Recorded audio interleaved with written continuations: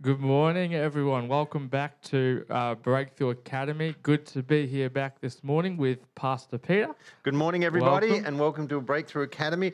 We've had good technical kick goals this morning, Yeah. haven't we? We've had a lot of trouble the last couple of weeks, but this morning we've got our messages online. We're going to Facebook and YouTube, and praise God for that, because a lot of those things were out of our control, and but they've got their act together. And the screen's telling us that our audio is going through. Yeah. So just praise God. Yeah. So to anyone who's just joining us for the first time, you're thinking, what does that matter? Well, we've had some battles with the Facebook people and things like that, but they've sorted themselves out. Yeah. And some internal problems. So, but you know what? We put all that aside. We were just enjoying being able to spend time getting ready, pray, and be ready for you this morning. That's exciting. And we're grateful that even when these things happen, that we can still, just maybe turn the sound up or whatever, but we can still dig in and go deep and have a great time and really learn some things. So that's really good. And that's what we do. This is Breakthrough Academy. If you are joining us for the first time, and I redrew our little logo. I don't know whether anyone. That was my quick. I did a really quick one. Right, the first morning we're doing Breakthrough. And I suddenly thought I never went back, so I've just sort of made it a little bit nicer. You've really leaned into your artistic flair with this one. It looks very good. So. Yeah. So Josh, can you explain to people why is our Breakthrough Academy logo this? Because it actually it strikes the heart of what we're doing here this morning. Well, this is a book, the Bible, the Word of God, and this is a mountain, and so we are people of faith, and so we have mountain moving faith. Have I touched on everything? We come into the Breakthrough Academy is about studying the Word of God, going deep into the Word of God, but not deep in the way that makes you, like some people get deep into the Word and it makes them a bit obnoxious. Have you ever met someone that they go away to Bible college and they get worse? And it can happen. You can dive into something and you build up the mind and you build up your own pride, and it's just all about arguing or feeling that you're superior. No, so we put. The Word of God is central to what we do, but this mountain reminds us that as we go into the Word of God deep, our faith gets built. Not just faith to live day to day, but faith to move mountains. We get big faith because this is Spirit-led and Spirit-anointed. You can't dive into the Word of God and get faith unless you partner with the Holy Spirit and let Him show you what's there. So our aim is to take time to establish good, strong foundations from the Word of God, but do it in a way that builds our faith, sends us out of here ready to, bite the back off a chair and get out there and it's get exciting. things happening. It's exciting to develop your faith, grow in faith, and do this. Not just have, as you were saying, knowing the Bible and head knowledge and this, but it's actually having faith, developing it, and this is the journey of faith. And this is exciting. This is good.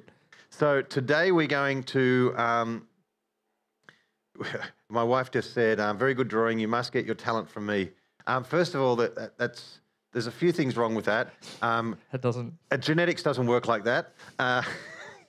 You get genetics from you anyway. And I've seen your drawings, and I'm thanking God that He's given me that gift. I also say we've played a game before. I forgot what. Pictionary? Chinese Pictionary. Chinese Pictionary, yeah. You draw a picture, you pass it on, write the word, draw the picture. So I've seen her drawings, and they're not great. Harsh. There you go. All right, so we're going to go into the Word of God and let it build faith in us and quicken us. Last week we talked about what our roots are and our foundations are for knowing that healing is the will of God, because it's really important, because when you do face situations where someone isn't healed, then you can be challenged by that. And there's a sense where you say, well, I see what is happening, and therefore I am trying to work that through my understanding of the will of God, what God desires, and what His plans are. I pray, I ask God, and it doesn't happen. Therefore, I've got a few choices. First of all, I can take the choice, well, God didn't actually want it to happen. That's fine. Hey, I prayed. God said, no, I'm not giving you that. So my prayers were pushed back. And a lot of people live in that. They say, well, we're going to follow the very example of Jesus, who said, not my will, but your will be done. and they say, well, I'm going to finish every one of my prayers with that. And I think I shared that last week, that I actually grew up in a church where lovely people, but the end of every prayer, especially in terms of praying for healing, I can still remember we'd sit around in a little circle having a prayer meeting. Prayer meetings for us were one person prayed, everyone else listened, another person prayed. Yeah. And it was like, so-and-so from the church is not well, they're battling sickness. Well, we'll pray for them. So that's good. They pray for healing. And they'd pray and they say, Lord, we pray that they would get better, they would be no longer sick, and they'd be healed, if it be thy will. It would always, everything at the end of the, if it be thy will. Yeah. And so that was basically saying, we're not sure, and so we'll wait and see a little bit to see. We're not against miracles, but we will just wait and see. And there's no faith in that. Faith begins where the will of God is known. And that just undermined, or it sounded really holy. It sounded really, like as if they were submissive. And that just, doing it like that just means that every situation, everything you'll ever pray about or go through in your life, it's just, God didn't want that, or God didn't will for that to happen. So that's it. Exactly. And so there's no faith in that. There's no faith. And Jesus, when he was teaching how to pray, he actually helped us to say, listen, when it comes to prayer, there's things that you need to push through on. Things that when you're praying, sometimes they won't happen. He did give teaching: ask and you'll be received, knock and it'll be open. Seek and you'll find. There's sort of, yes, you pray, if you ask anything in my name, you'll have it. And so it's like, oh, okay, Jesus said we'll pray and receive things. But then there's other times when he was talking about prayer, and he, and it didn't happen like that. It was like, it's not going to, let me give you an example. Luke chapter 18, verse 1. So... And also, if a reminder, if you haven't, to turn the ad thing off. Yes, I've done that. Lest we see your the movies that you've been watching. Parable of the persistent widow. Josh is joking. We watched last week, if you're not sure what that was all about. Parable of the persistent widow. Then Jesus told them a parable to show them that they should always pray and not lose heart. All right? Should always pray and not lose heart. Why would you give a parable to not lose heart if prayer just happened every time? There's no need for the second half. Yeah. You don't need to give people that sense of persistence and holding on and don't give up if your prayers get answered every time. So it seems like sometimes or in situations you have to press on, you have to push through. Continue believing in faith, knowing that it is the will of God. Even when the natural is not, that's not what the natural is saying. And that's and this goes on to tell about the story of the persistent widow who kept coming. Give me justice. Kept coming. So he says, I'm giving you a parable so that you would keep your faith strong, and particularly when it says praying. When you pray, you need to be able to not lose heart. And can I just say something? Some people think, okay, I'm either praying or I'm not praying, and I'm not praying because I lost heart. I'll put another little category in there. There are times when you are praying, but you have lost heart, and your prayer has gone to some sort of this automated, I'm not really believing it prayer. So it's not as if you've stopped praying. It goes to the return to sender or something. You're just going through the motions. You're praying, but the expectation, the actual I'm ready to receive has gone. Yeah, because it's the expectation. It's gone. It's and expectation is intertwined with faith. Was intertwined with your joy and your eagerness and your believing it, and you realize, I'm still praying, but I've lost heart.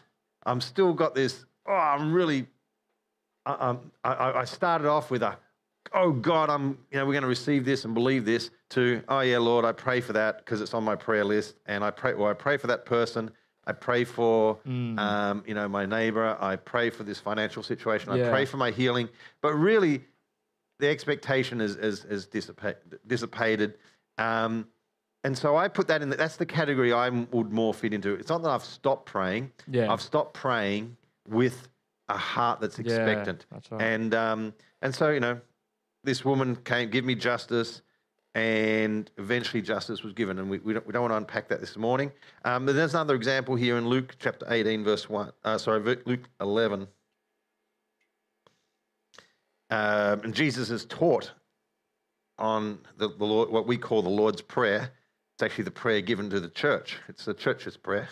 It's not his prayer. It's ours. They said, you know, Jesus was praying in verse 1 in a certain place. When he stopped, one of his disciples said, Lord, teach us how to pray, just as John taught his disciples. And he said, okay, I'll teach you. I'll give you some keys here for prayer. So he said, when you pray, say this: Father, may your name be honored. May your kingdom come. Now, this is the shortened version. You know, in Matthew, there's a little bit more. Your will be done here on earth as it is in heaven. Book of Matthew. Give us each day our daily bread. There's something about that where God expects us to ask. Things don't just automatically come. Yeah. It's like, God, you know we need bread. Why would I need to ask? You know, did you need to go as a child to your parent each week and say, please feed me? Please go and buy me food. You know, so, well, no, they knew you needed food. They knew you. Now, you would only go to them if you're having an extra snack and say, can I have something else? Yeah. I'm hungry. But if you're going for a main meal, that was expected. Yeah. You would expect that they've gone to the grocery store, they've prepared, and they're cooked. And so it's like, God, you know I need daily bread. But there's a spiritual principle here where it needs to be asked for. You need to lay hold of it through prayer. So a lot of people say, if it's God's will, it will just automatically come to me. If it's God's will, I will be experiencing it because I'm God's child and I'm going to walk in it. No, there's a whole lot of reasons why things that God wants for you and believes for you and has purchased for you aren't necessarily something you're experiencing. Anything from, you know, the devil gets in the way of things and he's, you know, thief comes to steal, kill, destroy. Where I got an opponent here, and, you know, this is not a game in life where without an opponent. Many years ago, I used to play basketball as a junior, and there was a friend of mine, and we were preparing to play in a big match. It might have been the final. And so we said, we'll do some extra training. The two of us went down to a local high school and used their basketball court, you know, out of ours. Just the two of us. And we practiced passing. And we set up all these moves to be able to get to the ring easily. And you know what? We were nailing it. I can still remember, you know, I would have been 15, 16. I can still remember that practice session. We were in sync. You know, I was the silky moving one, and he was actually quite tall, and I think his name was Gordon. And so Gordon would get under the ring, and I'd round the back, pass it off, and he'd pop it in, and it's like, whoa. We had all these moves. Do you know what the best thing and why that was so good? It was the two of us. There was no opponents. It's always dangerous to base how well you've done playing a sport without the opponent on the court, because you know what? It was so easy. We were nailing everything and getting that pass. Then we went and then we translated that onto the court where you have 5 opponents on the court, and guess what? Totally different story. It just went south. It was because we set up our game plan as if there was no opponents. It's looking back, it's like foolish. But how foolish would it be for Christians to set up their life plan as if there's no opposition. As if they're never going to get attacked. As if there's never going to be anyone pushing back, or there's not going to be anything that's going to try and stop you. You know, Paul said, you know, we don't wrestle flesh and blood, but we do. We wrestle. They're spiritual powers in heavenly places. Therefore, we've got to stand and we've got to put on the full armor of God. We've got to put on the whole armor of God so that we can stand. You know, Paul understood this is a life with opposition. All right, and Jesus understood, hey, this is what's happening. So and then Luke 11 talks about, you know, we ask for our daily bread because we've got an opposition. We also have areas where we get into our own flesh, or maybe even sin. The writer to the Hebrews talks about needing to throw off all the things that are holding you back, whether they're sins or just weights, because they are restricting you from moving forward. That's good. So there are times when God plans for something, but we've weighted ourselves down with stuff that's stopping us. And we sort of say, oh, well, if God, it'd be like a marathon runner saying, if God intended me to run at this speed, I would be. And yet he's wearing, gumboots and two coats and a backpack. And it's like, hey, man, if you just stripped off all that, you would actually find yourself running faster. But you say, no, I'm gauging how fast I should be running on how fast I am running. And God's like, no. Take all this stuff off and then see. So there's opposition, there's the flesh, there's things that we just put on ourselves that are not necessary. There is sin, which undermines. So all these things can work against what we're trying to do. And so we have to ask and we have to seek. And so if we go down in the book, Luke, he says, right after this talking and gives the Lord's Prayer, he gives them some teaching. Then he said to them, suppose one of you has a friend. Now, to some of you, that, you've got to imagine that, all right? Jordan? Yeah, all right. We all didn't want to say it, but, we say, Jay, just we all thought it. I was quite happy to say it. Jordan, imagine if you had a friend. That'd be nice to, Anyway, suppose one of you has a friend and you go to him at midnight and say, friend, lend me 3 loaves of bread because a friend of mine has stopped here while on a journey and I have nothing to set before him. So for the context of this, in the Middle East and, the culture that Jesus was speaking to, a covenant friend that you knew that you're in need would be there for you. There would be no choice. Yeah, it was you would not turn them away. No, it's like, we're in covenant partnership and friendship. You don't even, you just come, I need your lawnmower. Well, here's the keys to the garage. Get petrol, whatever you need. That's what we do. We're in sync together. And this was really based on that 1, 2, 3. 1, I ask. 2, you give. 3, I go away with the goods. It's just how it worked. It's very natural. Yeah. And we do it all the time.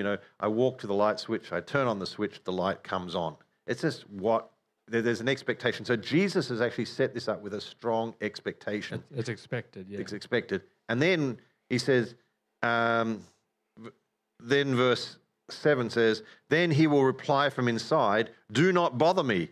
And they're like, what? Whereas we sort of think, yeah, I can understand that.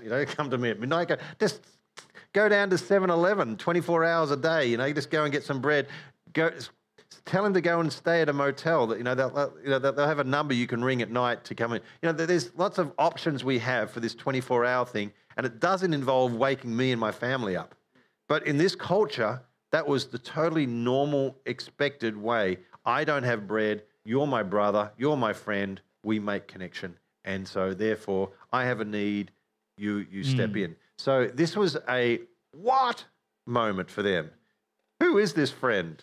And the funny thing is, in both this example and in the example from Luke 18, the person who is doing the giving does not come out of it very nice. All right? Luke 18, it's the unjust judge who doesn't give justice to a widow until he's forced to. It's like, is that like God? And in this one, it's a friend who says, don't bother me, I'm in bed. Right, so God, and Jesus gave these examples, all right? This is not the disciples saying, this is what it feels like. Jesus, I'll give you 2 parables about prayer. One is, I'm a friend that can't be bothered getting up, even though you're in covenant relationship and you've got a real need. Or number 2, I'm an unjust judge who won't do the right thing until I'm forced to. It doesn't seem to make sense, but it's like, it's not the point that Jesus wasn't making. He was not saying to them, I want to tell you what God is like. Okay? This was not a parable about what God is like. Okay? Yeah. He was saying this is a parable, what it's like when you take what should be a just and right and normal request, but it doesn't come back as you expect. This is what to do in that situation. It's not saying this is what all prayer's like. It's not saying this is what all prayer should be like. It's not saying this is how I want you to view God. He's saying, I want you to learn something about this situation. For instance, in Luke 18, what was the parable for? Okay, stories are given for a particular person in a particular situation dealing with a particular pressure. And so I want you to relate to that. The story for them was when you are praying and you feel like giving up. Okay, when you're in that situation, here's a story for you. So it's particular. When you feel like giving up, so when you feel a bit overwhelmed and feeling and you've lost heart, you're praying but you've lost heart, what should you do? Go and read the parable of the woman, the widow, who with the unjust judge. Learn from her. And you say, you know what, if a little widow can get it done, and how did she get it done? By just being tenacious and getting in the face. Okay, so it's not a parable about God, it's a parable about me. It's a parable about my attitude. It's like, you know what? I'm not going to sit here and say, well, your will be done and, this must be the will of God. Not going to accept what is like in the natural now. Yeah, we're not going to accept. We're going to press in for There's it. an injustice being done. There's an injustice. Jay, why did you correct that to JSMA? I mean international to Australia. I'm just reading comments here. Sorry if that seems like, Welcome. what am I talking about? And so this is another one. Okay, this is not about God. It's not how God is like a friend who's asleep. That's not what it's about. God hates it when you bother him to ask him for something. Back again. So you should just be obnoxious. Prayer is about being obnoxious, and it's going against God. But here, this is the point we're making is, remember, we are praying for healing and believing God. But also we need to know what to do when it comes back as if the door's shut. And we think, we're getting resistance, or we're getting just nothing. Yeah. We're getting nothing from God. Thank you. Now, have you ever had a situation where you felt like you were getting nothing from God? And now, I know we're careful to say, I said it feels like. It's not as if God isn't wanting, but there are times and situations where it looks like I've hit a wall and I've got to work out what to do. And Jesus is like, I've never experienced that. Jesus is like, all my prayers get answered straight away, so just sort yourself out. No, he said, I'll give you some stories, I'll give you some parables to help you through that particular time. He actually understood that we would face these moments where we had to know what the will of God is in order to persevere and to do what the widow did, which was just push through for justice and get in the face of that situation and believe God. And in Luke 11 it says, I tell you, even though the man inside will not get up and give him anything because he is his friend, yet because of the first man's sheer persistence, he will get up and give him whatever he needs. The word there is importunity. Some people think I'm giving a Greek word there. Importunity is actually the English word. It's the best English word that matches the Greek word. It's a perfect, it's a really good, strong match. Trouble is, a lot of people don't know what importunity is. It's like there's a really good English word for that, but the English word is not known. Just don't ask me what I think it means, because I don't know. Okay, so not Josh. Jay, any idea of importunity? Yeah, okay. In importunity, importunity, so that problem's solved. But importunity means a shameless asking, an asking without any sense of my own appearance. Okay, I've put aside. I've put aside any sense of looking good in this, and I'm just asking. All right, I've had to strip aside all my personal concern for what this looks like, and I'm just asking. Yeah. All right, I'm when you ask and have you ever prayed for someone and you become you're very aware, like, God, you need to come through in this, so because this is going to make me look good. You don't say it in those words, but have you ever prayed for someone, and you're concerned with what will happen if this doesn't happen? And normally, if I'm praying for an unsaved person or a person who is a bit skeptical about the whole thing, and so I say, I'll pray for you, and they're looking at you like, okay, I'm like, okay, well, God, you better because part of me is like, well, because I want you to look good, God. But there's, just that there is a little part of me that says, Yeah. I like to look good with you. Yeah. me and you together are getting the job done here. And so there's a part where sometimes we are praying and it looks like God's abandoned us and we're just all left high and dry. Mm. These are the times we need to know what healing is in terms of the will of God, because those times will shape us. And because who wants to look bad in praying? Who wants to have to press through like the widow and say, it's sometimes easy just to give up. But we need to know that this is not a case of, well, it mustn't be the will of God, which gives us an out.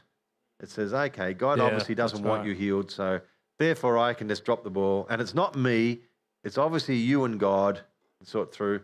No, I need to know what the will of God is. So then I need to then have that persistence that breaks through what the real barrier is.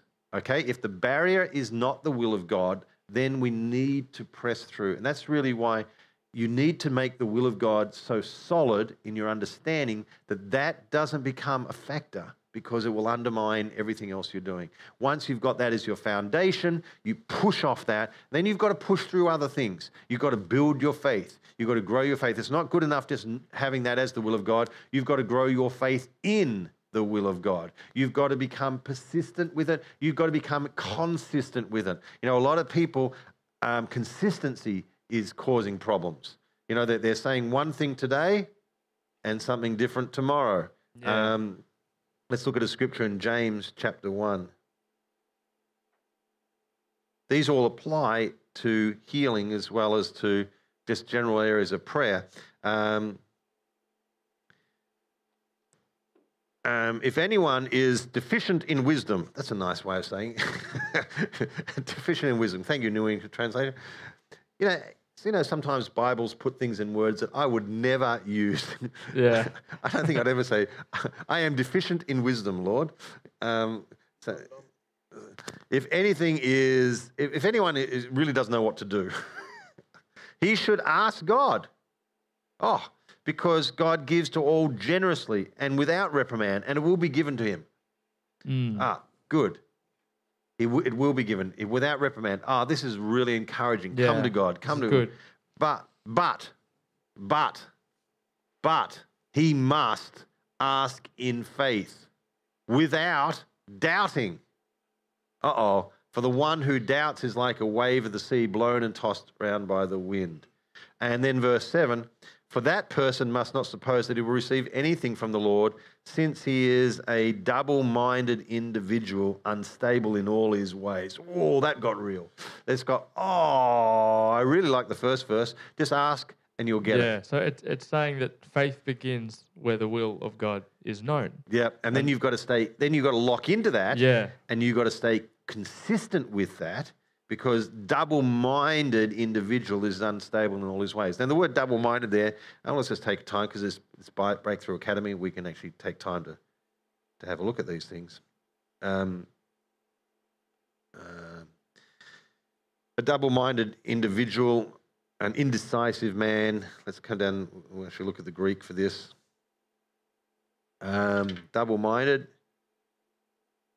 It's, okay, so over here, put it in English. The PS, it's not dipsuchus. No, the PS is in psychology, all those words where we have the silent P. Yeah. So that's where we get it from. And the DI is the die, as in the two, divided. Disukos. And it's from two words, from dis. The DI is from dis, twice, two, divided. Yep. And suki or psyche, where we get our word for our way of thinking and our soul effectively. It's all about our inward person. Suki. So two-souled, okay? Our heart is in one direction and then our heart's in another direction. We give our energies and efforts and emotions in one side and then we give it in the other. And God said, so the problem isn't that we don't pray. The problem isn't that we don't put our faith out. The problem is that we have a second way of doing things, which is to be unbelieving, be doubting, be unsure, and be speaking and acting according to that. So it's... and as long as that part is still going that other way and it doesn't happen, you go, oh, and it wasn't God's will. It wasn't God's will. Exactly. So you put down it wasn't God's will when it was inconsistency. It was unstableness brought about by being two-souled. In other words, you got a foot in both camps. You got the foot where you say, "Amen, this is God. I believe this." But then you go on the other side and you want to talk and complain and murmur and sort of grumble about everything you're going through. You say the right things, but you're not completely sold out. No. For God and for His word, and for what is His will. I share a quick testimony personally about this wanting to have a foot in both camps. So when Jay was a bit younger, he played junior football down at Bayswater, and the dads would go out in the ground before the game and have a kick around in the footy too, because that's what we like to do. There was one dad, he lived for that moment. He came down with his son to the football so he could kick the footy around beforehand. He just loved it. He was just like, he just was really, really nice guy, full of energy. I said if he was a dog, he'd be like a red setter. Just big, lopey dog running around. So he'd get in and he would be playing footy. So we're just having a kick, but he's right into it. Go and run around and hand pass and kick it. And he was like, oh, I love this. Anyway, so one of the dads kicks at me. I'm just going out for a mark. This is kick to kick. There's only three of us. One dad kicking to me and this other dad, Mr. Excitable. And I'm just going to mark. He decides I'm going to spoil. You don't spoil when you're having kick to kick with dads. He comes flying over the top and punches the ball as hard as he could. But he's a dad. He's not a footballer. He doesn't have all the skill. And so as I'm going, he doesn't hit the ball. He hits my hand flush and punches the ball, but through my finger. So right on my index finger, my pointer finger, and I felt a click. And I felt something go. And I'm like, that is really... when you've hurt something and you think... Something's not right here. Something's not right. Anyway, eventually it turned out I think I might have even got an X-ray, and he'd cracked the bone at the end. All right, that little bone was split up the end. Like when you say that, just like little shivers go through. Yeah. Anyway, so I'm believing God. I'm believing God. So eventually the pain left.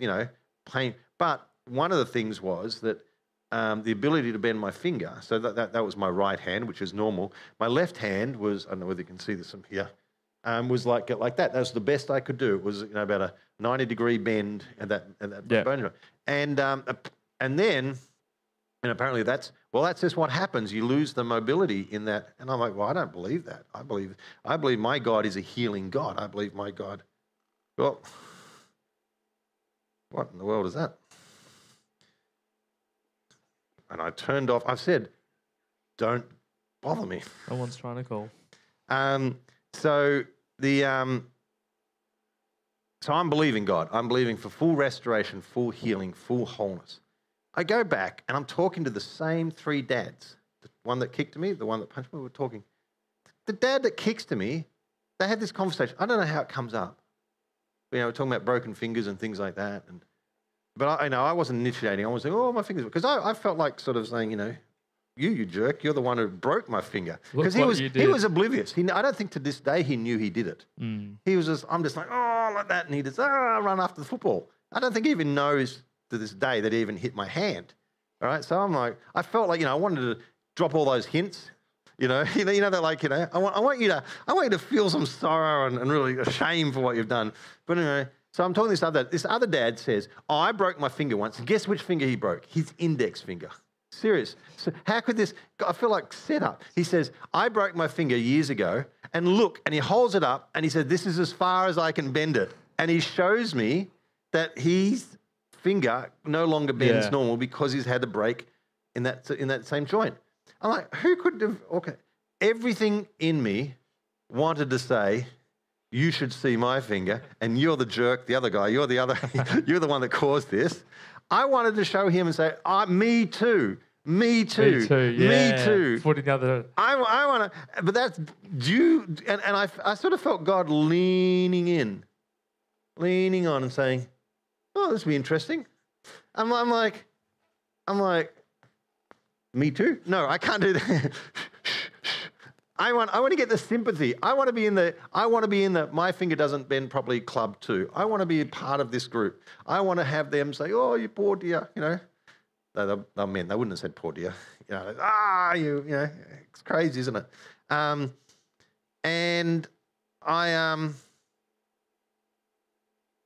But I wasn't. That wasn't a choice. Yeah.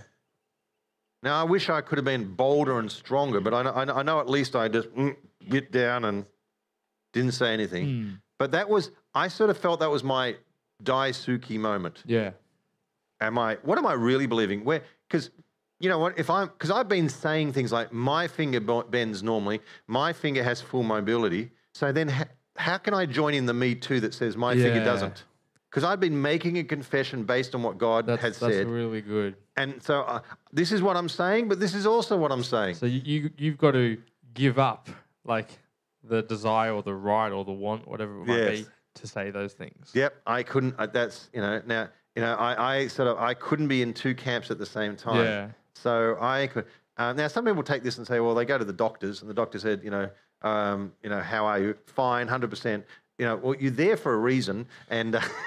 How's your knee? Fine, it's healed in Jesus' name. If the pain is a 9 out of 10, you don't have to say 2. No, I'm not saying. I'm saying in that moment it was more of a me too. I wanted to be in on it, and I want to be a part. I want to get the sympathy. I wanted to do all that. It doesn't mean that I couldn't tell people. It doesn't mean I couldn't say to Christine, my finger is still here, but because I could say to her, this is what I'm believing for, and, I appreciate you being in agreement with me. But I didn't, but in that, to those dads, I was Daisuke. It was, I'm just going to get in that. I wanted to be in that camp. I wanted to be able to say, look at my war wound, look at what I've got, and look at, I get that sympathy. But you know what? I could have got a moment of sympathy.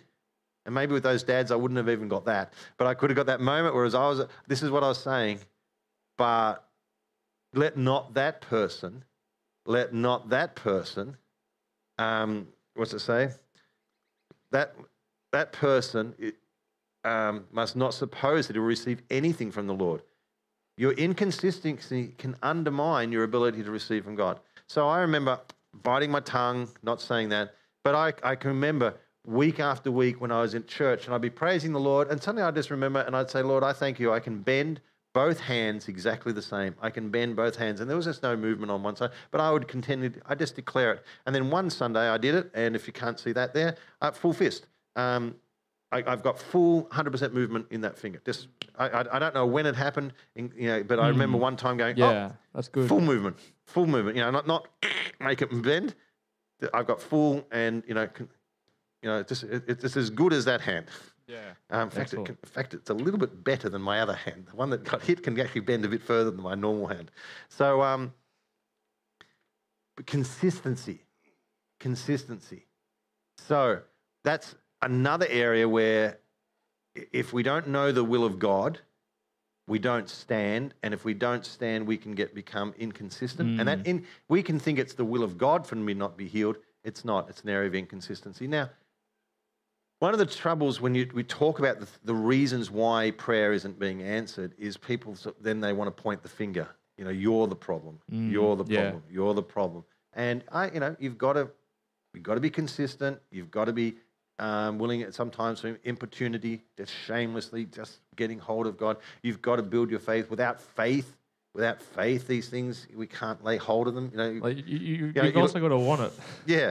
Look at it says you must ask in faith. It's got to be an expression of your faith unless you've built your faith up. And so it's I remember once an evangelist hearing. He was here in Melbourne, and he was a healing evangelist. So he would go around and minister and see lots of signs and wonders and miracles and exciting things like that. And but he was a pastor, so he was also a teacher and a preacher. But he'd have that part where they'd do the healings. And he came and he said, let's have prayer for people, and people came to get in, came up for healing. And he says, do you believe God can heal you, or do you believe God will heal you? And they say, well, I hope so. It'll be, good. I'm certainly not against it. So that their faith was just, hey, you're praying, I'm sick. Let's try and put the two together. And he was given nothing by that crowd. He was given nothing. Now, you'll notice sometimes that when people are in that situation, they pull back and they say, everyone sit down. And they then begin to go to the Word of God, and then they begin to share miracles to build stories of healing and what God has done. Because before I'm praying for you, I'm praying for, I'm stirring your faith. I'm building your faith. Getting them to a point where they can receive or believe, Yeah, look at mix in their own faith.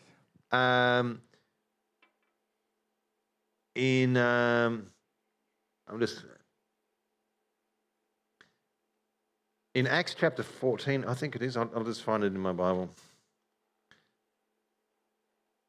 It was after they'd been in Iconium. Okay, yeah, so Acts 14.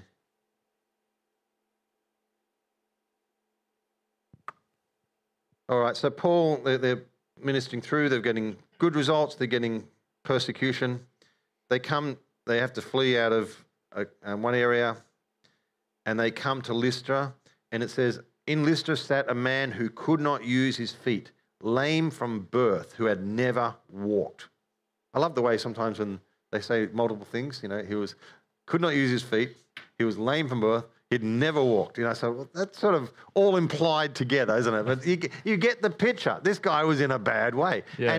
And it means it's also a supernatural miracle. Sometimes we say it's a miracle of healing, but also I believe there's a miracle of healing and restoration. I've seen that with people. They get healed but not restored, and the restoration is time. You can push in for restoration as well. Yeah, 'cause like with this one, like going along with what you're saying, he hadn't walked, so he could get healed, but then he's never actually walked, so it wouldn't be strong. Yeah. You know what I mean? So, the muscles are all atrophied and no good. You don't even have the sense of balance. You've never learnt to walk. It's like, suddenly you're up and, children take time to get that balance. Yeah. So it has to be a creative miracle, not just a healing miracle. Yeah. And so this man was listening to Paul as he was speaking. So Paul was preaching.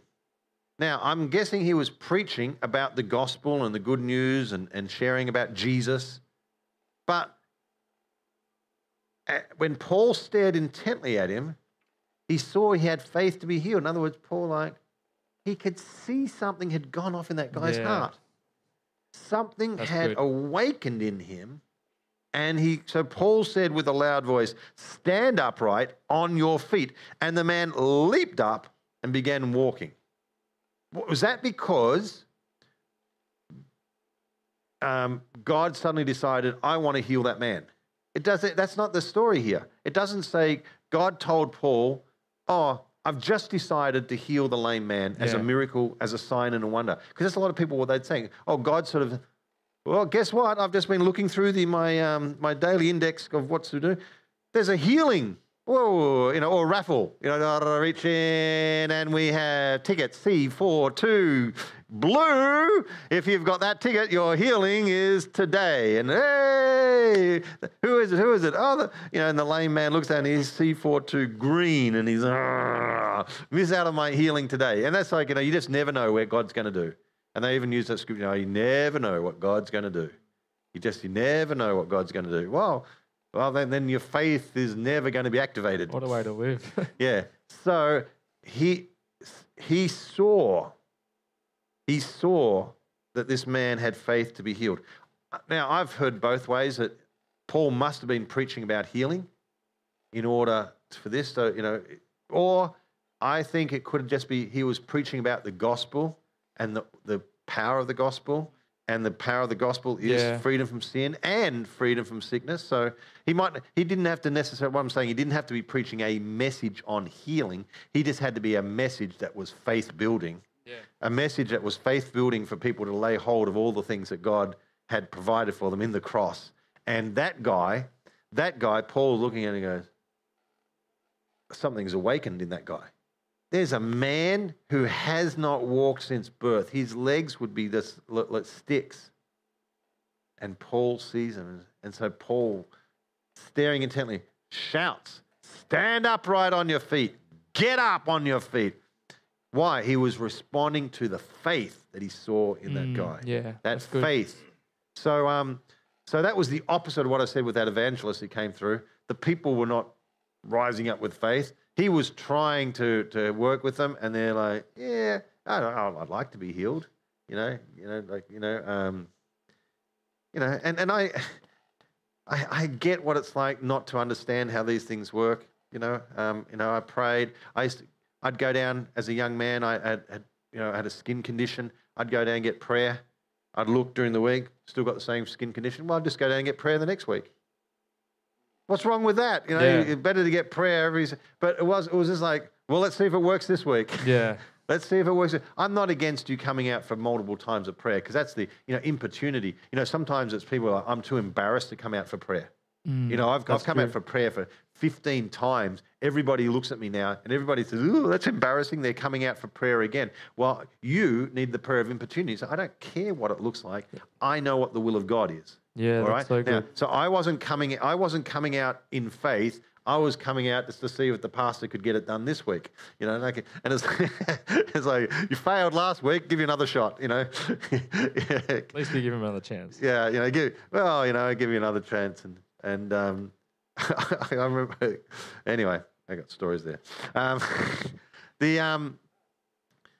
So, will of God is important. The will, knowing.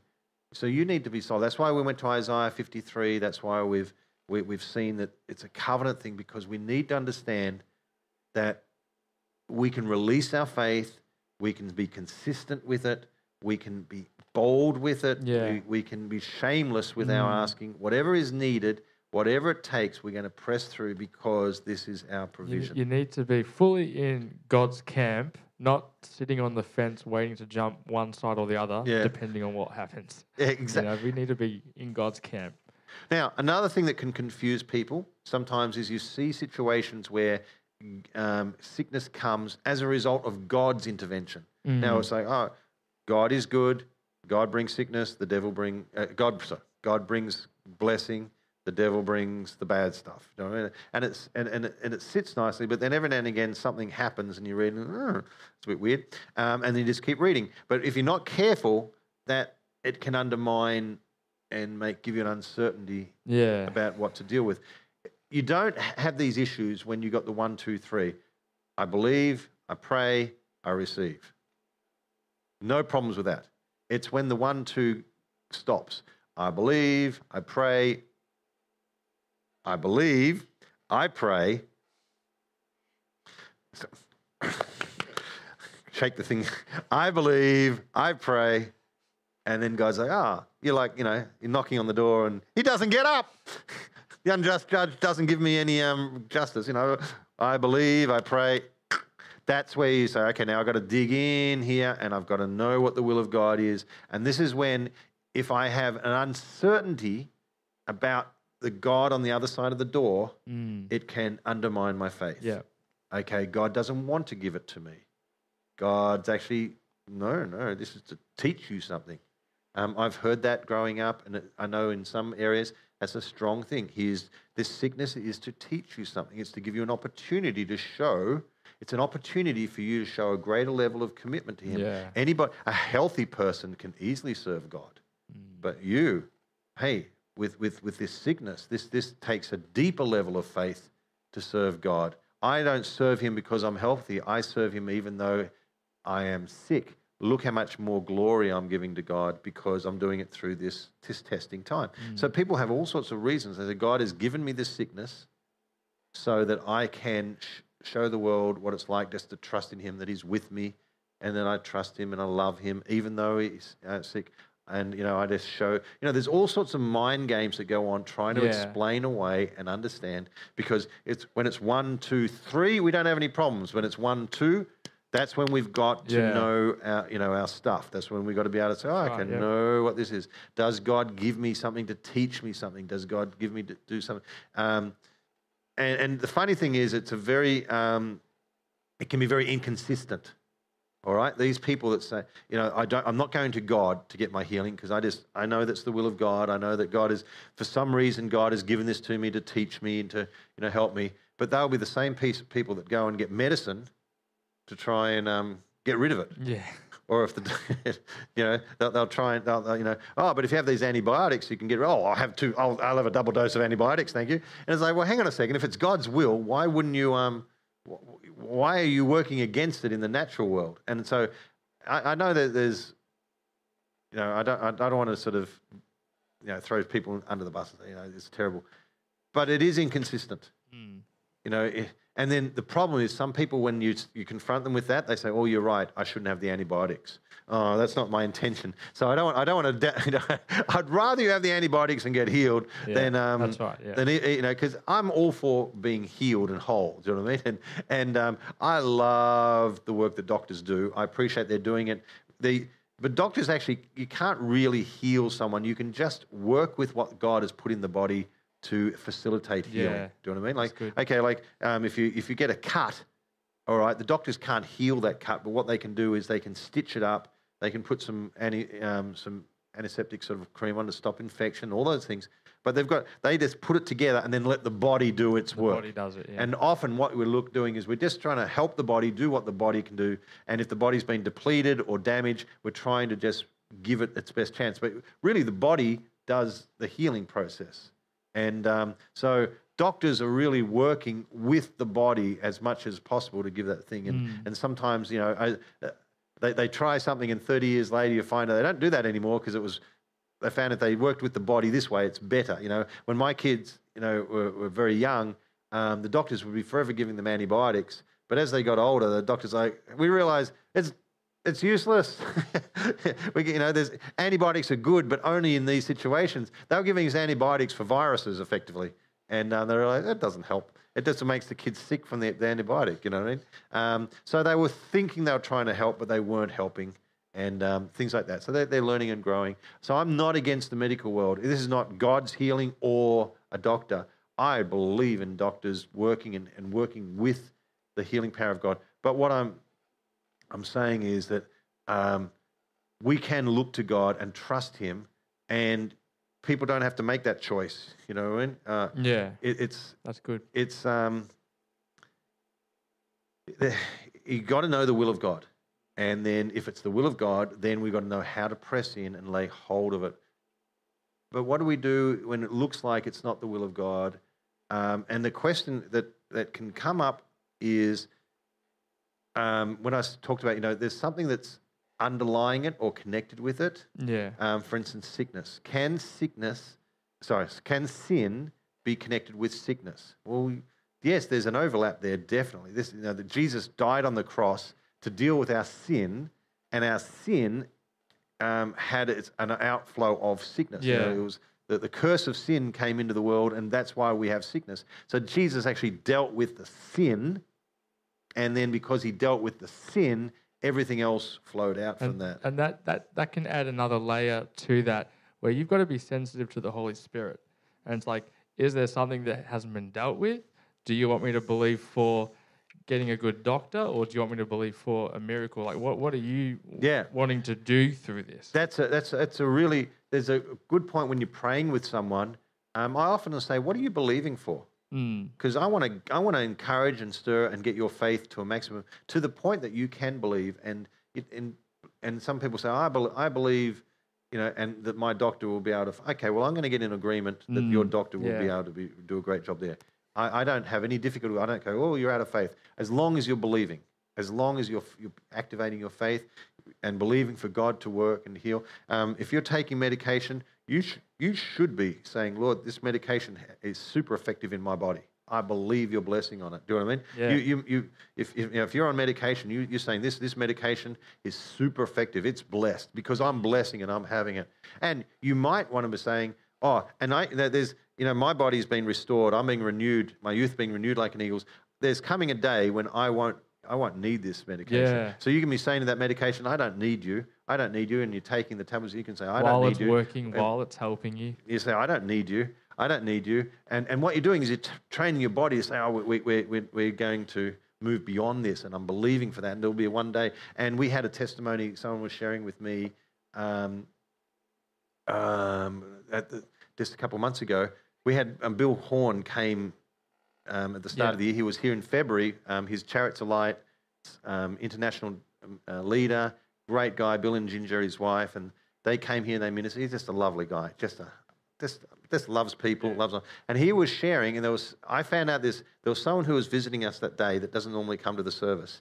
Found out that they'd been on medication for like 2 to 3 years for some issues they had, and the person came and said, you know what? From that day, they haven't needed medication. That's really cool. They said that they something broke in that meeting and no longer needed the medication. Say, glory to God. Isn't that, so I believe for that sort of thing. I believe that, and you can be, but you need to be taking it in faith. You need to be activating your faith with that and believing, and you're saying, and I believe my body's being restored. There's going to come a time I don't need these tablets. And you can get that confirmed by the doctor. Do you know what I mean? You don't need to say, oh, I'm not sure. You just, the Holy Spirit lead, and then you can go to the doctor. We've told people, stay on the medication until, and then the doctor says, well, you don't need it anymore. And they went back, they went to the doctor, and the doctor said, stop giving this medication. Stop giving this medication. That's good. The doctor was one who said, no more medication because it's unnecessary now. Your levels have all returned.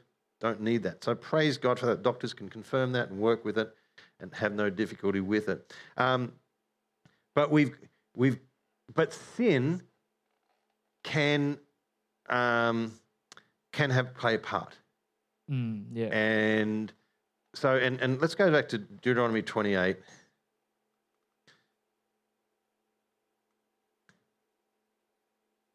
The great blessing chapter, Deuteronomy 28. There used to be a song. Do you remember, Josh? I don't know whether you might have been a child. There used to be a song they sang at the Kenneth Copeland meetings, Deuteronomy 28. It was like a calypso song about Deuteronomy 28. I would try and sing it, but I think I would butcher it. Yeah, we might have. I'd really have to hear you Deuteronomy.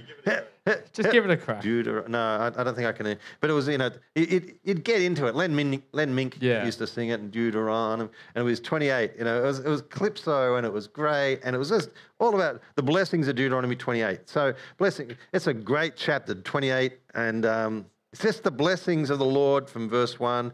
Now, this is obviously talking about the old covenant. This is the blessing. Now, the path for the old covenant was you connect in through your obedience to the law. So it says, if you obey the law, follow half the law, these are the things that you'll be blessed with. Yeah. Now, our blessing doesn't actually come in through Deuteronomy 28. My blessing starts with Abraham, when the blessings of Abraham that have been brought to me, and this Galatians 2 talks about this through Jesus, who became is the seed of Abraham, became a curse for me and gave me the blessing. So good. Deuteronomy 28, if people are like, what are you talking about? Just so that we can see it with our eyes. Galatians 2. That's not. Galatians 3. I'm glad I was pointing. People will be reading chapter 2 trying to find it. It's in Galatians 3. So, there's the curse and everything that done. Verse 14, in order that in Christ Jesus, the blessing of Abraham would come to the Gentiles so that we could receive the promise of the Spirit by faith. The blessings of Abraham, that blessing that was given to Abraham has come to us, not through the law, but through Jesus, who became the perfect sacrifice, and that in him now I've got that blessing. My curse has been put on him, and now I take the blessing and his righteousness. So the...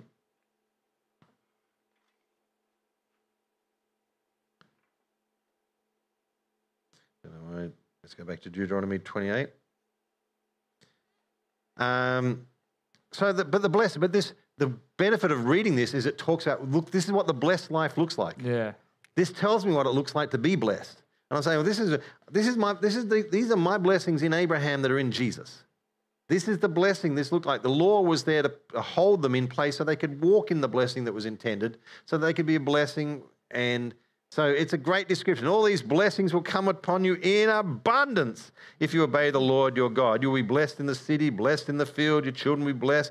Bless your basketball. You'll be blessed when you go out. There's a lot of blessing here. And The Lord's going to open his good treasure house, the heavens. It's going to get rain. You're going to be top, the head, not the tail. But you've got to remember to stay within the provision, the promises of the law. Now, verse 15. Now, that's verse 14, all right? So if you want to be accurate, verse 1 is sort of like, here's what will happen if you obey the Lord. All these blessings. So from verse 2 through to verse 14 are the blessings. But if you ignore the Lord your God and not careful to keep all his commandments and statutes I'm giving you today, then all these curses will come upon you in full force. Wow, that sounds a bit harsh. You'll be cursed in the city and cursed in the field. Your basket, your children will be cursed as the product. Oh, you'll be cursed when you come out. All the same curses. Verse 28, the Lord will plague you with deadly diseases until he has completely removed you from the land you're about to possess. Verse 22, he will afflict you with weakness, fever, inflammation, infection, sword, blight, and mildew. These will attack you until you perish. Whoa, this is a bit harsh. It's pretty heavy. Well, at least there's got what do we have, 14 verses of blessings? 14. Well, the trouble is, it just keeps going and going and going. You'll be plant vineyard, whirring locusts will take out over every tree. All these curses will fall upon you. You'll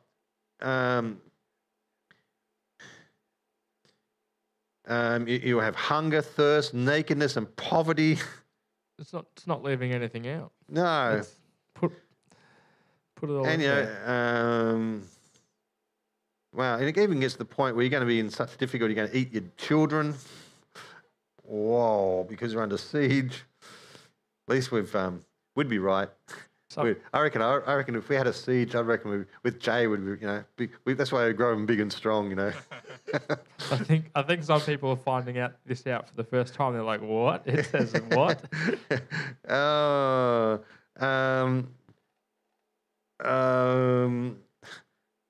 The Lord will increase your punishments. He will infect you with all the diseases of Egypt that you dreaded. They will persistently inflict you.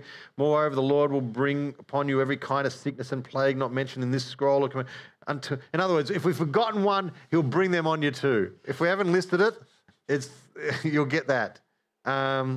It's like, this just goes on and on and on and on and on. 68, verse 68. Hang on a second, 14 verses we get the blessings. That's a few more. I got up to verse 15 to 68 is all the stuff that's going to be cursed. And it's like the Lord's going to do this and the Lord's going to do that. And so this can cause a bit of confusion in terms of, let me give you an example of, when this, 1 Chronicles 2 verse 3.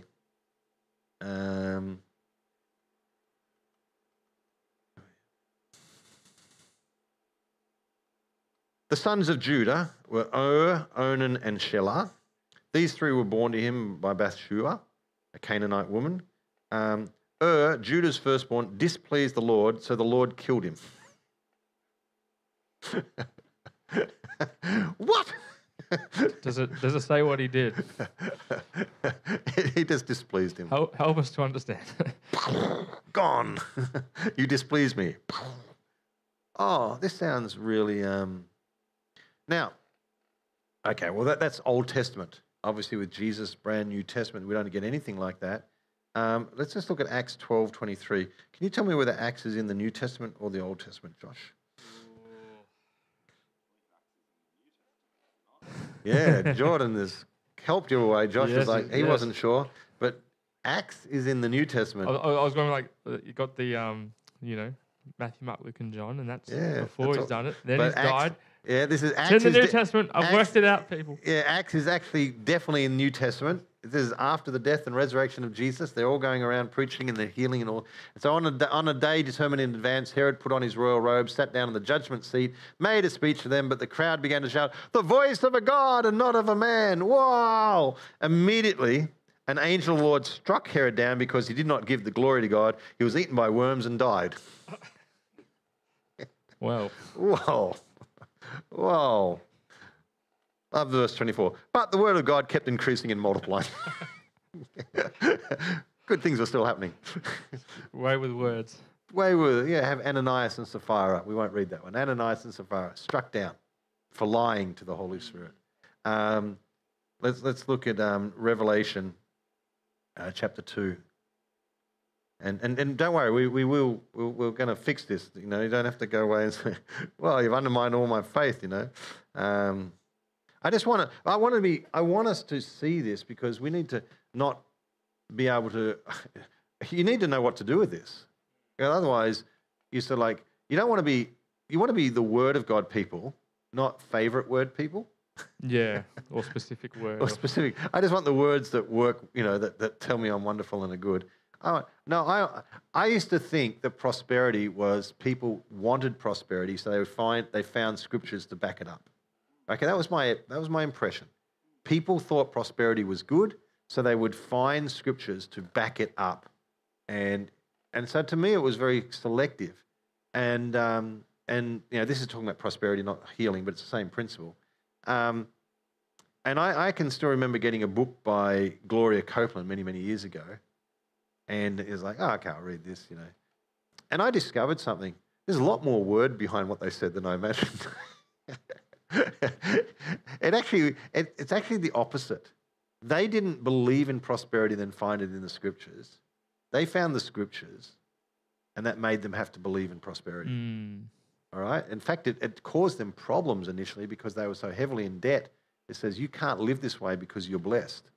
They say, well, we don't know any other way to live. Yeah. And it's like, oh, our life. They thought when they saw the scriptures about not borrowing, but owe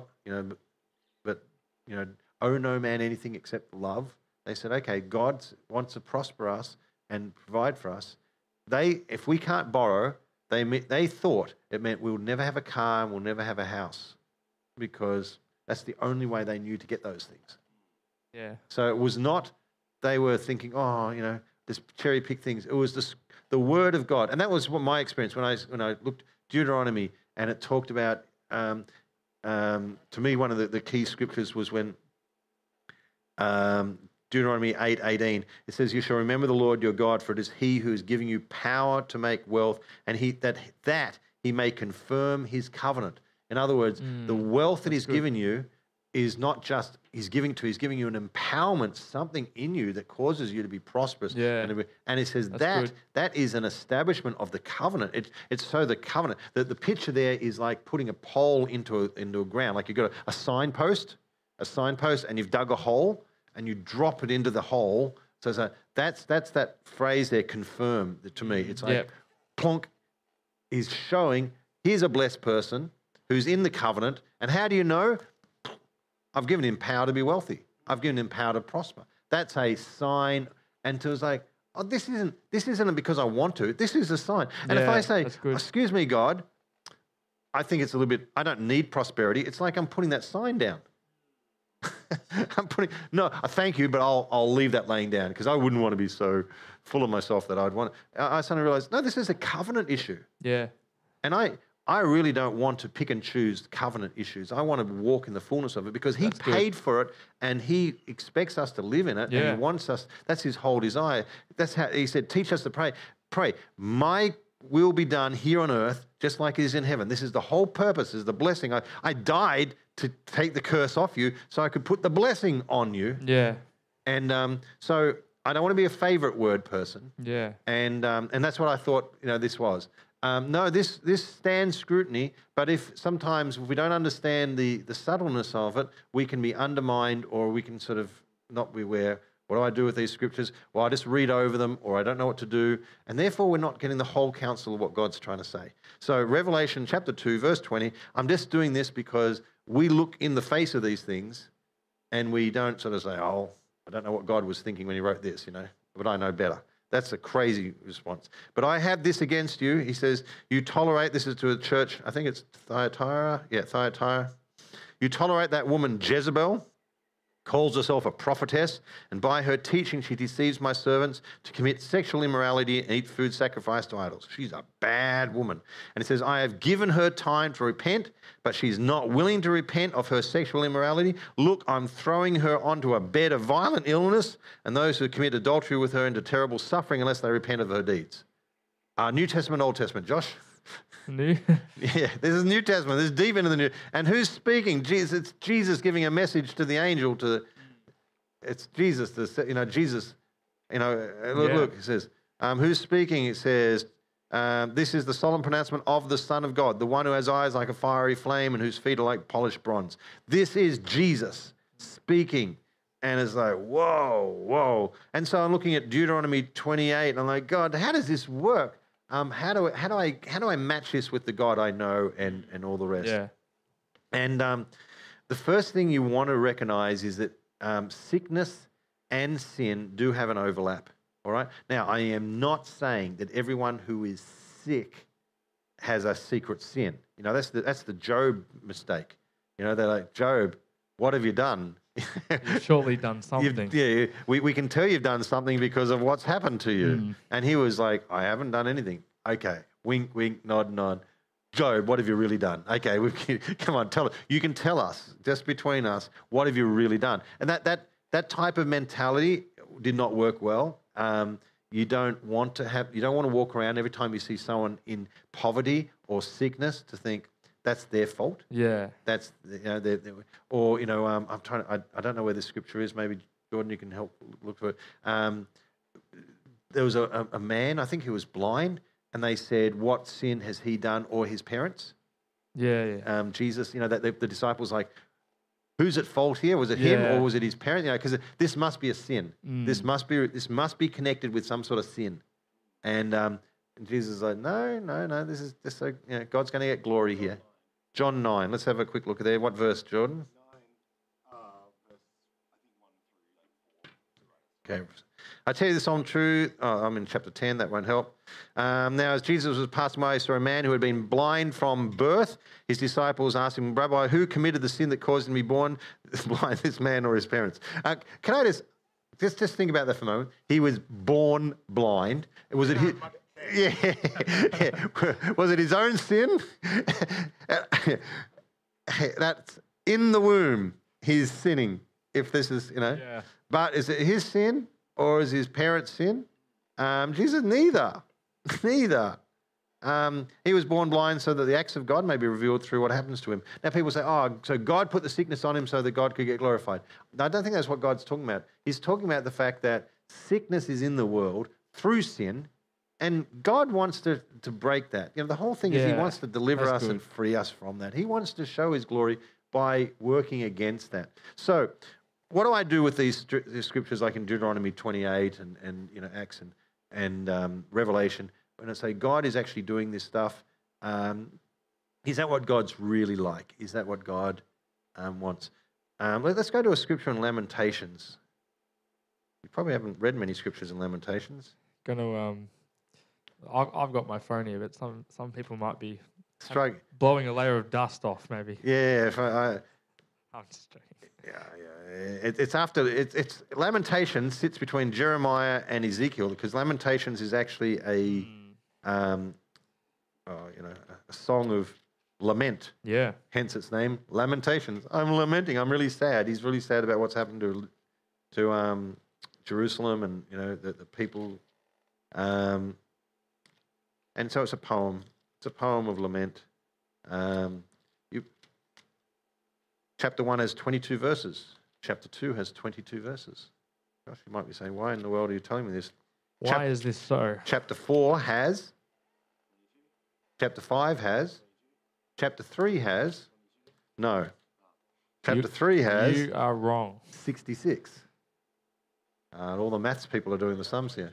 How many letters in the Hebrew alphabet? 22. Okay, these are poems where each part is using a different letter of the same as Psalm 119. They uses 8 verses for each. So there's 176 verses in Psalm 119 if you want to look up, because 22 letters by 8. I just found out I'm not a maths person because you said that. I'm like, no, I did nothing to do with maths. So I'm like, I'm not a maths person. Anyway, so it's a poem and it's written in that Hebrew form. So I don't know whether it's a repeat 3 lots of 22 or there's 3 verses in each letter. I'm not able to do that. Anyway, that has got really nothing to do with this. But it's a poem. It's a lament. He's pouring his heart out. He's very sad.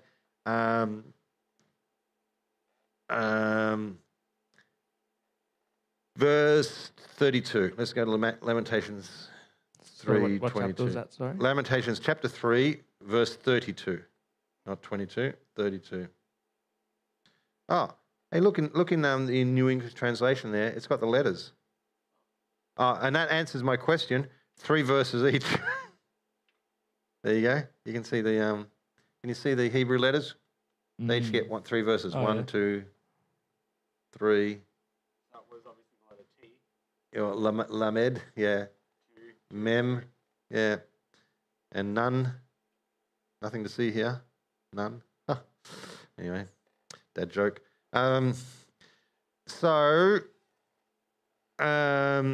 Verse 32. Though he causes us grief, he then has compassion on us according to his abundant loving kindness. And look at this, verse 33. For he is not predisposed to afflict or to grieve people. It's a very interesting phrase here, right in the middle of his grief and everything. Yeah. He says, go back, verse 32. He causes us grief. He then has compassion on us according to the abundance of his loving kindness. Guess what loving kindness is, Joss? Chesed. Chesed. That will be, we can confirm it. I can't. Let's have a quick look. If you don't know what chesed is, you just go back to one of our teachings in Covenant. King James. Oh, that's hard to read, isn't it? Chesed. There it is. Chesed. Loving kindness, mercy, goodness. All right, all that. All that. It's built in there.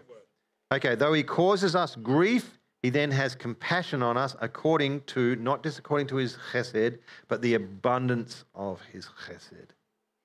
All right? He is not predisposed to afflict or to grieve people. He does not afflict willingly. Holman Bible. He does not enjoy bringing affliction or suffering on mankind. He does not arbitrarily torment or punish human beings. He does not afflict willingly nor grieve the children of men. New Living. He does not enjoy hurting people or causing them sorrow. He takes no pleasure in making life hard and throwing roadblocks in the way. He takes no pleasure in causing us grief or pain. What's that saying? It's saying, so this is how I'm working it. All right. There's a lot more we can unpack in terms of how we know God is a good God. You know, his name, his character. Let's just take one scripture straight away from John 10:10. The thief comes only to steal and kill and destroy, but Jesus said, I have come so they may have life and may have it abundantly.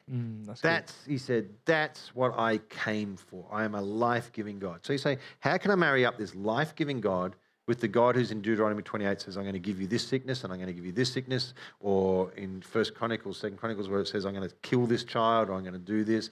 In the book of Acts, where it says the angel of the Lord, but obviously under God's instruction, the angel of the Lord struck Herod with worms and he died. Or Jezebel had put her on a bed, implying, sickness and suffering.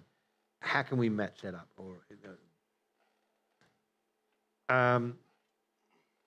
This is how I look at it. All right, it's a bit big picture-ish, trying to make sense of it. Yep. It's where I've come to. All right, is the fact that God sets up the system. He has to set up the system. It's his system. But we have broken it through our sin. Yeah. We have embraced that, which has sucked the curse onto us. Now, has God brought the curse onto us, or did we bring the curse to ourselves?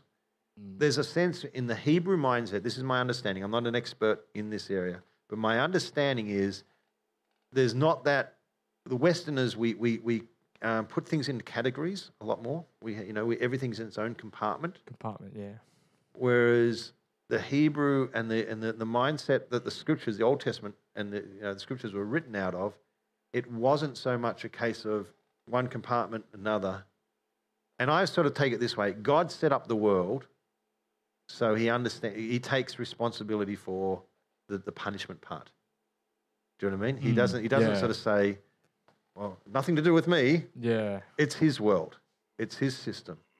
Right? And so there's a part where it has to be enforced. All right? Yeah. But he does that all with a couple things. First of all, he says, I am going to fix this that has been broken. So even though we're having to, this system is in place, I am coming to undo that through the work of the cross, so I can break it. So I can restore things, and there's coming a time of restoration and full restoration where there will none of these things will have any effect. But you have to hear his heart through the whole thing is, every time there is some form of punishment or some form of sickness that comes as part of the curse, it does say that God's happy for it. Like I don't want to try and undermine this. Deuteronomy 28.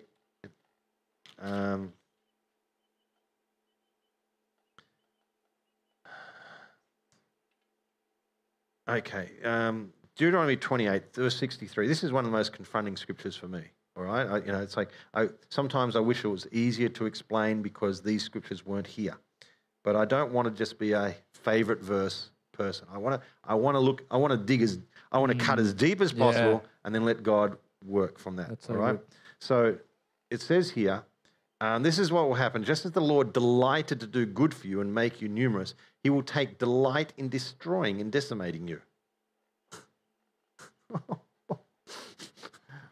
You would enjoy it, God? That sounds awful. All right? But then you've got to put that in the context, okay, of what God's saying is you're not going to be protected from your own sin and thinking, God will just look the other way because we're His. God said, "No, I'll be happy. I'll be very happy for this system to take place." Because in reality, there is no way that God can turn the other way, because His whole method of dealing with our sickness and our sin is staring it down and confronting it at its very core and dealing with it. We're not going to heaven because God just couldn't bear the thought of us going to hell. He dealt with our sin.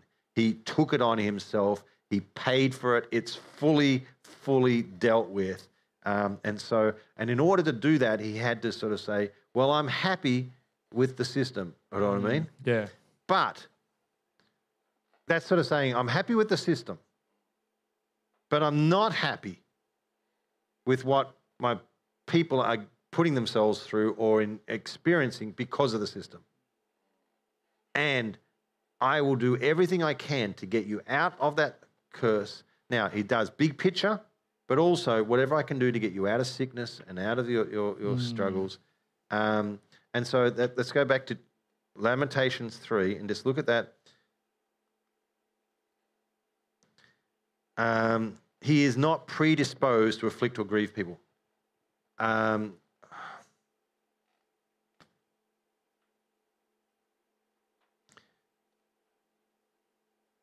Let's look at Isaiah.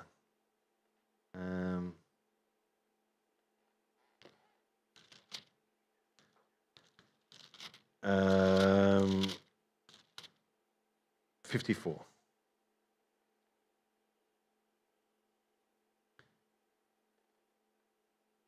Isaiah. That's right. I'm looking here, but I'm thinking 2 scriptures down. I'm thinking about the next scripture past this. I'm like, slow down, just do the scripture that we're here now. And I'm already thinking where the 2 scriptures are, we'll go from here. So I'm just, whoa, just do. We got time.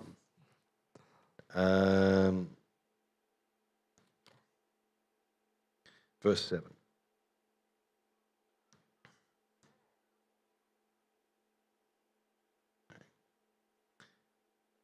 Okay, so he's talking about Israel as a people, talking to them as a female. I rejected you, but now I'm coming back to you. You're going to be flourishing. And look, verse 7. This is actually not just a verse. It's actually a pivotal verse to understanding God. It's actually really, really. So pay attention to this one. For a short time, I abandon you, but with great compassion I will gather you. In a burst of anger, I rejected you momentarily, but with a lasting devotion, I will have compassion on you, says your protector, the Lord. Let's actually look at Exodus 34:6. I trust this is the right scripture. Remember when Moses says, I want to see you, God? And so he said, all right, I'll walk before you, cover you. So he's revealing the glory of God to him. He's showing the greatness and the goodness of God and demonstrating his glory. Verse 6, the Lord passed by before him and proclaimed, Yahweh, Yahweh, the compassionate, gracious God, slow to anger, abounding in loving in chesed and faithfulness. All right? Keeping loyal love for thousands, forgiving the iniquity and transgression and sin, but he by no means leaves the guilty unpunished, responding to the transgression of fathers by doing with it the children and children's children to the third and fourth generation. All right. He deals with sin. Compare, and God is intending us to do this. He says they are not equally balanced. All right? Remember in Isaiah, he said, for a brief moment, I forsook you, but with a great compassion, I gather you. In an outburst, the Bible Dictionary Zodiatis says it's a surge, a burst of angry emotion. A burst of anger, but with everlasting chesed, I have compassion. When he compares his anger is short, sharp, compared with long-term lust. Okay, good. Ezekiel, I'm slow to anger. It's hard to get me angry, but I love chesed. I'm quick to chesed, slow to get angry. I keep loyal love for thousands of generations. But sin, 2, 3, 4 generations. He's trying to say, yeah, I've got to deal with sin, and I will deal with sin, and I do it, but it's not an equal desire. Yeah, that's good. It's not, I'm an angry and I'm a loving God. No, I am a loving God, and I am forced when you push me to the very edge to make me have to let this happen. Yeah. All right? And when I was, it's, this is the heart of God. He says, I don't want this. Yeah. You push me into it. You push me in through your wickedness and your rebellion, and you just won't do. I give you everything you need. I equip you. Test the system. Yeah, the system will deal with it. Yes, and if you just persist in it, it will come down on you. Remember, let's go back to that scripture in Revelation when it talks about that Jezebel. Remember, listen to the language that he's using. You tolerate the woman Jezebel, calls herself prophetess, verse 21. I have given her time to repent. I've given her time. I've given her... Now, she's doing terrible things. It's like, if she'd only repent, but she just will not stop. Yeah, it's like he's on the edge of the seat. Like, repent, please. Repent. So you go back to Lamentations. So that's where we're just... It's good that we did all these scriptures and then we can just... it's really like built the picture up. It's really good. He is not predisposed to afflict or grieve people. That is not what he wants. That's not what he desires. So I'm thinking and meditating about this week. You know, this is God's... and do not confuse this. It's interesting. The fact that you open it to yourself and the fact that God says, well, effectively it says, I put it on you, but really it's not what he wants. It's not his desire. Yeah. And often when you look underneath and you dig in, it's I've set the system up, but it's the devil that's exploiting it and using it. He's using your failure to get in and cause problems. That's why sin and sickness sometimes are connected, because the devil will use that as a leverage to get in. Do not confuse that with that's what God wants. Because this is what I couldn't understand. If that's what God wants, it made absolutely no sense when you see Jesus comes to the earth and everybody, I mean everybody that comes to him with faith, anytime there is a snippet of faith, he heals them. And times that was like multitudes. It says, and they all came, and the whole city, and they all healed. There was never a case where Jesus like, oh, God wants you to be sick. God wants you. You know what I mean? There must be some of those must have been in the Deuteronomy 28 curse. In fact, how many of them were under that Deuteronomy 28 curse? They were, and he's like, I am trying to get them into the blessing. Now, so when it says God put it on them, it's not like he put it on and he wants it on. It's more a case of, I must have this system in place because it is the reality of sin. Yeah. It is the reality of rebellion. And I've got to deal with that. And in fact, I am going to deal with it the most sincere way and become that sin. I think I heard Chris Valentin say, if we minimize sin, we minimize the work on the cross. Yeah. Does it make sense? Yeah. For every time we make sin little and not really important, if sin just becomes my idiosyncrasies and my quirkiness, if my sin becomes my little, impish behavior, if my sin is just what I am, it's who I am, it's what I'm like, we're all human. If sin becomes we're all human, then Jesus' death on the cross becomes minimal. What's he dying for? We're all human. Do you know what I mean? Yeah. If sin is not awful, if sin is not terrible, if the worse sin is, the higher the work of Jesus on the cross.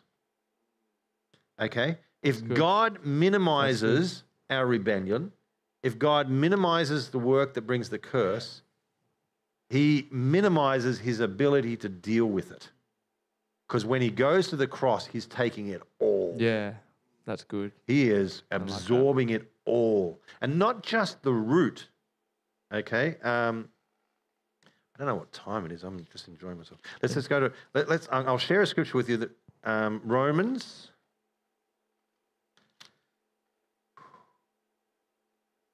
Okay, Romans chapter 5, verse 15. You've got to see how big God's got to let sin have its full work, because he's got to let it affect humanity. Yeah. Because in Romans 5, verse 15, let's verse 14. Death reigned from Adam until Moses, even over those who did not sin in the same way, that Adam, who is a type of the one coming, transgressed. So Adam started it all right? Let's read verse 12. Just as sin entered the world through one man, death through sin, so death spread to all people because all sinned. Okay, so I haven't done any drawing in a couple of days. Let's do a drawing. Okay, so here's Adam. Oh. Let's just bring my pen back to a more normal size. Okay, so here's Adam. So Adam sins. Is Jesus. Jesus has got to do the right thing and deal with that sin. But what God says is, so you got two men, Adam, Jesus. Ta-da! Between that, there's no other men that have been born without sin. Jesus is the second man, final Adam, going to deal with it. But you know what God's got to do? Adam started this thing.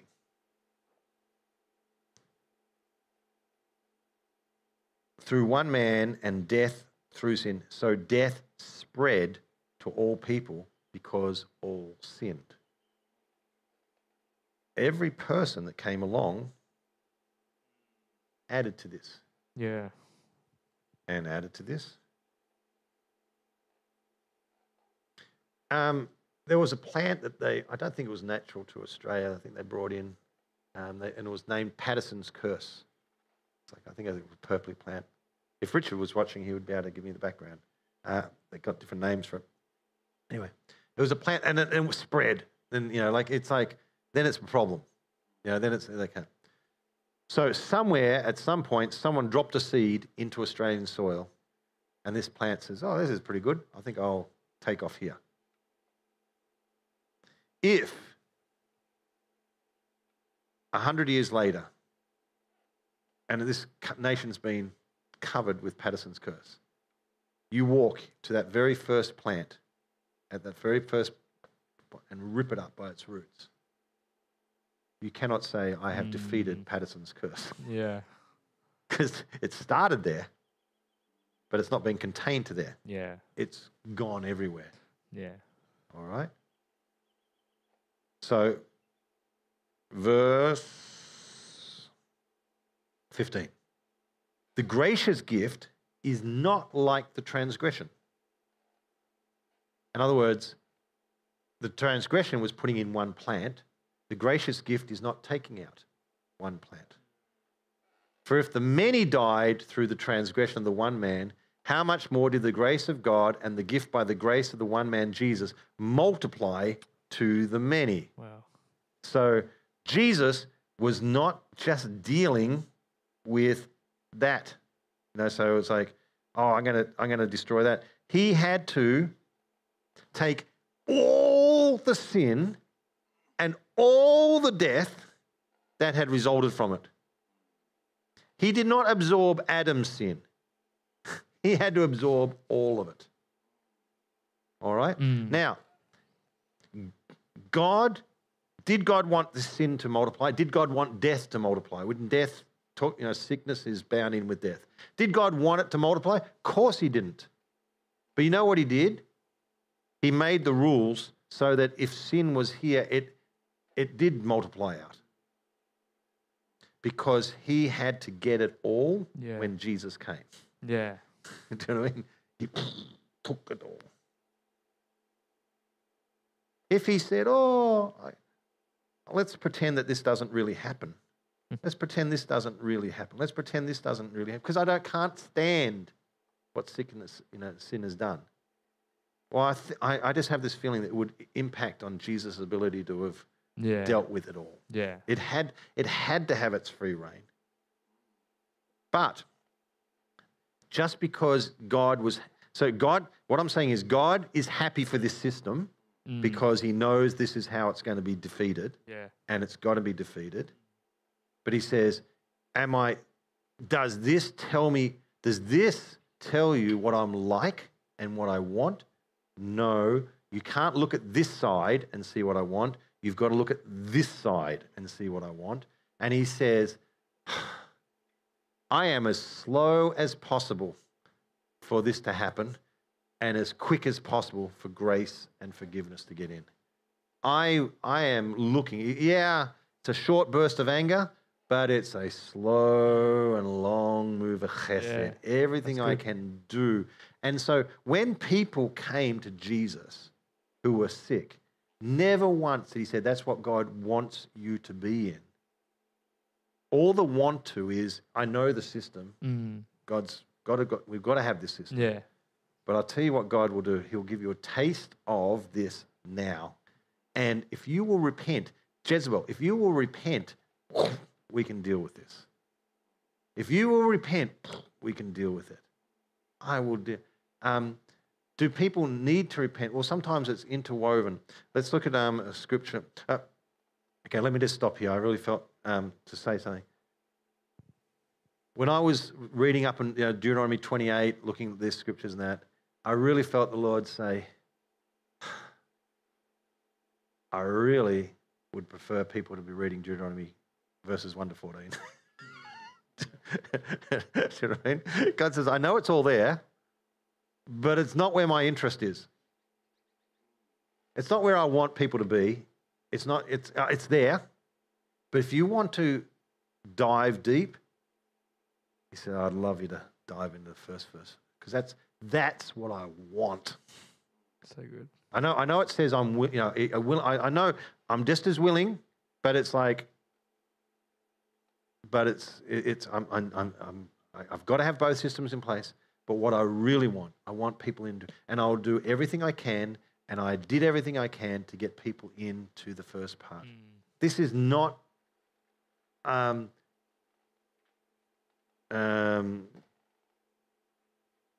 well, let's just look at a couple of scriptures so you don't get my thinking too much.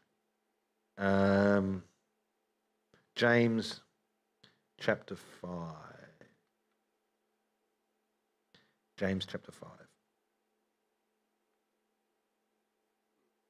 Verse 15. Okay, let's start with verse 14. Is anyone among you ill? Well, he should try and work out whether God wants him to be sick or not, shouldn't he? Doesn't say that. No. Is anyone among you sick? Well, you should just summon the elders of the church and they should pray for you. Doesn't say they should work out whether you deserve prayer, should get prayer. This is for the glory of God. God's trying to teach you something. There is no thought of that. This is not, when God says he brought sickness, he does not want you to stay in sickness. Everything you can do to get out, he has made a path for that. Yeah. All right? And it's not, good. And you'll find that it's the doorway that God has made the system, but it's the devil that is exploiting it. And it's the devil that's bringing it because he's exploiting that which has been established for him. That's why it says, Acts 10:38, Jesus went about doing good, healing all who were under the tyranny of the devil. He was breaking the devil's power when he was praying for people. All right? And so summon the elders of the church and they should pray for him and anoint him with olive oil in the name of the Lord. And the prayer, not the prayer that is for the people that God says they're allowed to get out of sickness. It says the prayer of faith will save the one who is sick, and the Lord will raise him up. And if he has committed sins, he will be forgiven. If this is connected in some way with some sickness, some sin, or some curse, and if it's your curse, or even a curse of your parents, or a curse of your community, do you know what I mean? The curse of where we are. He says, if we deal with that, he will be forgiven. So, confess your sins to one another and pray for one another so you may be healed. Because the prayer of a righteous person has great effectiveness. That's what God wants. That's his plan. If sin is in any way involved, well, just deal with it. Do you know what I mean? There is no sense of, sin's involved. Whoa. Ease up on our prayer, buddy, because God is obviously God wants to hurt this person. God doesn't want anybody's sickness. Yeah.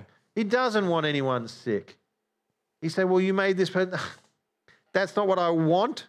That's not who I am. That's not reflective of me. That's a reflection only of the rebellion and the sin that is in people that sucked this stuff to them and brought that. Yes, and that's why I say in the Hebrew mind, they don't have the, as far as I understand, I've got a little bit of research I've done, they don't have this conundrum of how could God do this? No, it's a God creates the system, but it doesn't have to mean that he's the one doing the actual, I want to do this, I love this part. Oh, God says, I love this part. Bing, bing, bing. He says, I hate it when this system brings this. It's the devil that gets in and exploits it because he uses their sin and uses the sin that's in the world to bring this. But I want, and my plan is to release people. But what if there's sickness? What if there's sin? Well, deal with it. That's always the answer. Never, ever try and complicate things by having sin that's not dealt with. Repent. Get freed from that. Go back to listen to our teaching on righteousness and consciousness, being free. That's all there so that we can be free from that stuff. We don't have to live in it. Do you know what I mean? But never, ever, ever, ever, ever come to God and ask him for healing because you feel embarrassed and ashamed that the sickness is part of your problem. All right? Don't ever say, oh, I brought this on myself. Well, it might sound ridiculous, but would God heal people from a hangover? Self-inflicted. It's got nothing to do with sickness in one sense. It's just abused my body, and now my body's, yes, he would.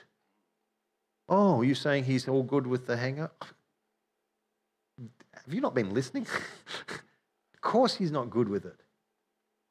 But the hangover is an expression of the dumbness of your sin and would God heal you? Yes, he would in an instant. If he finds faith and if there's a rebellion, if there's an underlying sin problem, a trust problem, a leaning in, a drinking issue where you are looking to wine instead of looking to the Spirit, if you're leaning into, using that for your celebration, for that for your wind down, for that for your feel-good moment, for that for your escapism, for that for whatever reason, hey, confess that sin.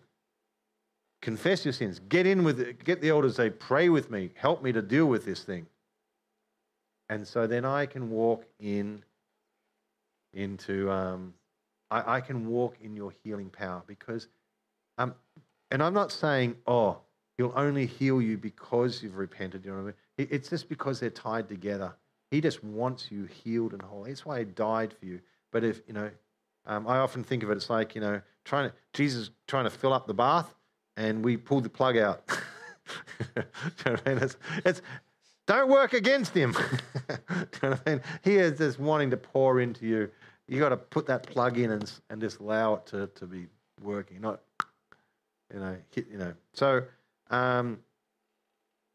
so that's what he wants to do. He wants to deal with the whole person. I think there's, we had that time where, where the blind man, they said, is it his parents' sin or his own? There's one time where I think it was based on a man's sin. John 5:14. We're going to finish with this. John 5:14.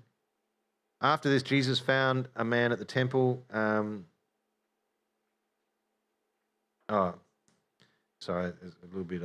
The story is the man at the pool during the Sabbath.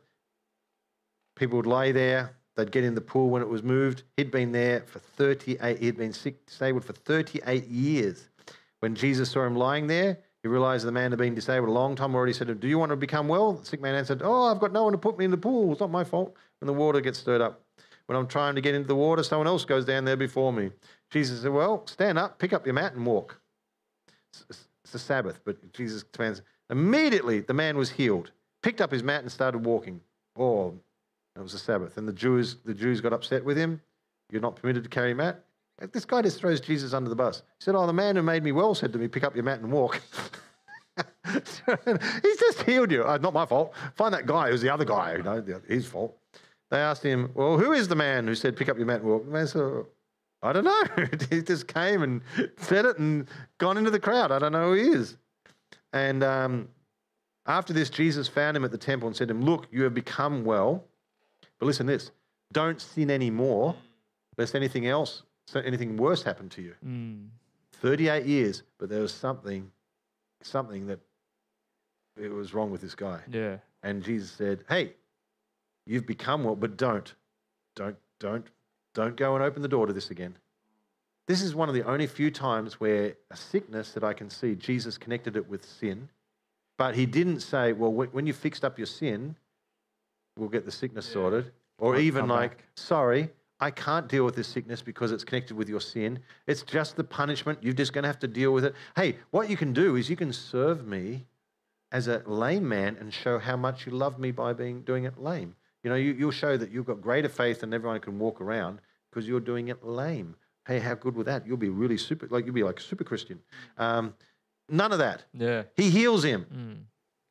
Heals him. And then he says, but you need to sort this out because if you go back into what you've done and don't let that healing also take hold, then it's actually going to come back on you. Not because he says, and this is not, I'll get you.